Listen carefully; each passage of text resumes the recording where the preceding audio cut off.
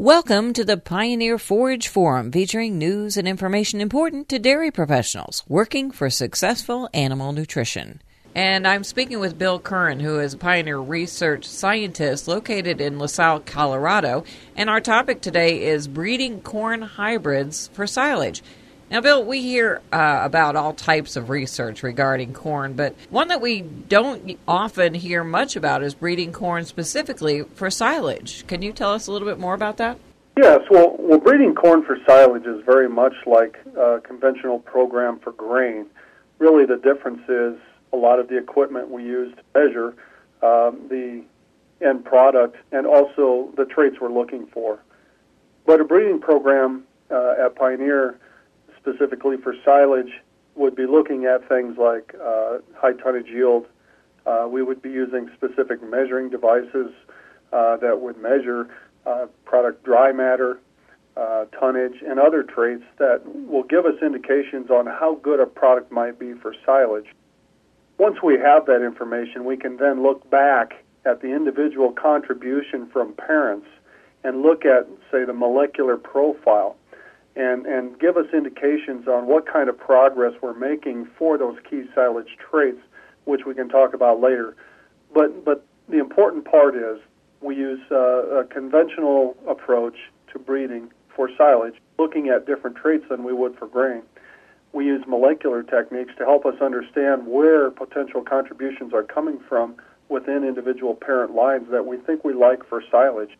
That helps us select new and more improved inbreds or parent lines, which will then help us create new hybrids, which we think will have better end use in the silage marketplace.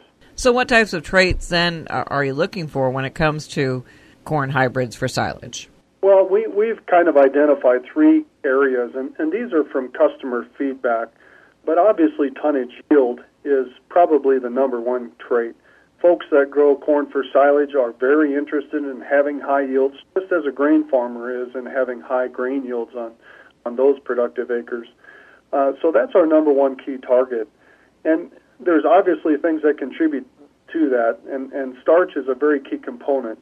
We also have a target of tonnage plus quality, and that means we want to have high yield, but we also want to have a high digestibility component that is easily measured as well. And then we have a segment that is a small portion of our program, which we look at quality itself. And that would be looking at, say, whole plant digestibility or digestible fiber.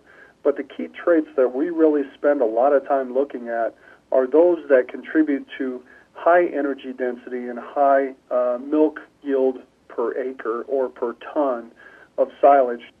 Those include digestible fiber, starch, NDF, and components that would affect the performance of an animal. We can actually measure those quite readily with the systems we have in place on our harvesting and benchtop equipment. And the way we get to these traits is we've moved to a program where we have equipment that measures on chopper.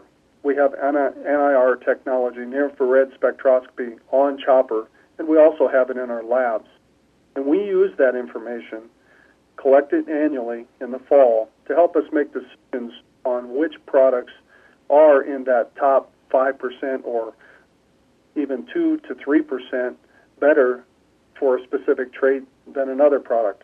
And that allows us to make genetic progress for those traits that are targeted towards silage production. Which hybrids are there currently on the market that are specifically for silage? Well, probably our top product is 34A86 platform, and there's several versions of it. We have had that product in the dairy crescent performing very, very well. It was really one of those key products. We said it really has a lot of good grain attributes, but it doesn't have some of those late-season agronomics that we might be interested in for grain. So we decided to obviously look at its silage profile as it was coming through the system. And it was a product that just had tremendous yield and tremendous quality and the ability, we felt, to produce animal product, whether that was milk or beef. And we entered into the market space with that. And it has proven to be a very good decision for us because farmers have readily adopted that product and are widely planting that. That's Pioneer research scientist Bill Curran. We invite your feedback, comments, and questions at worlddairydiary.com. I'm Cindy Zimmerman with the Pioneer Forage Forum.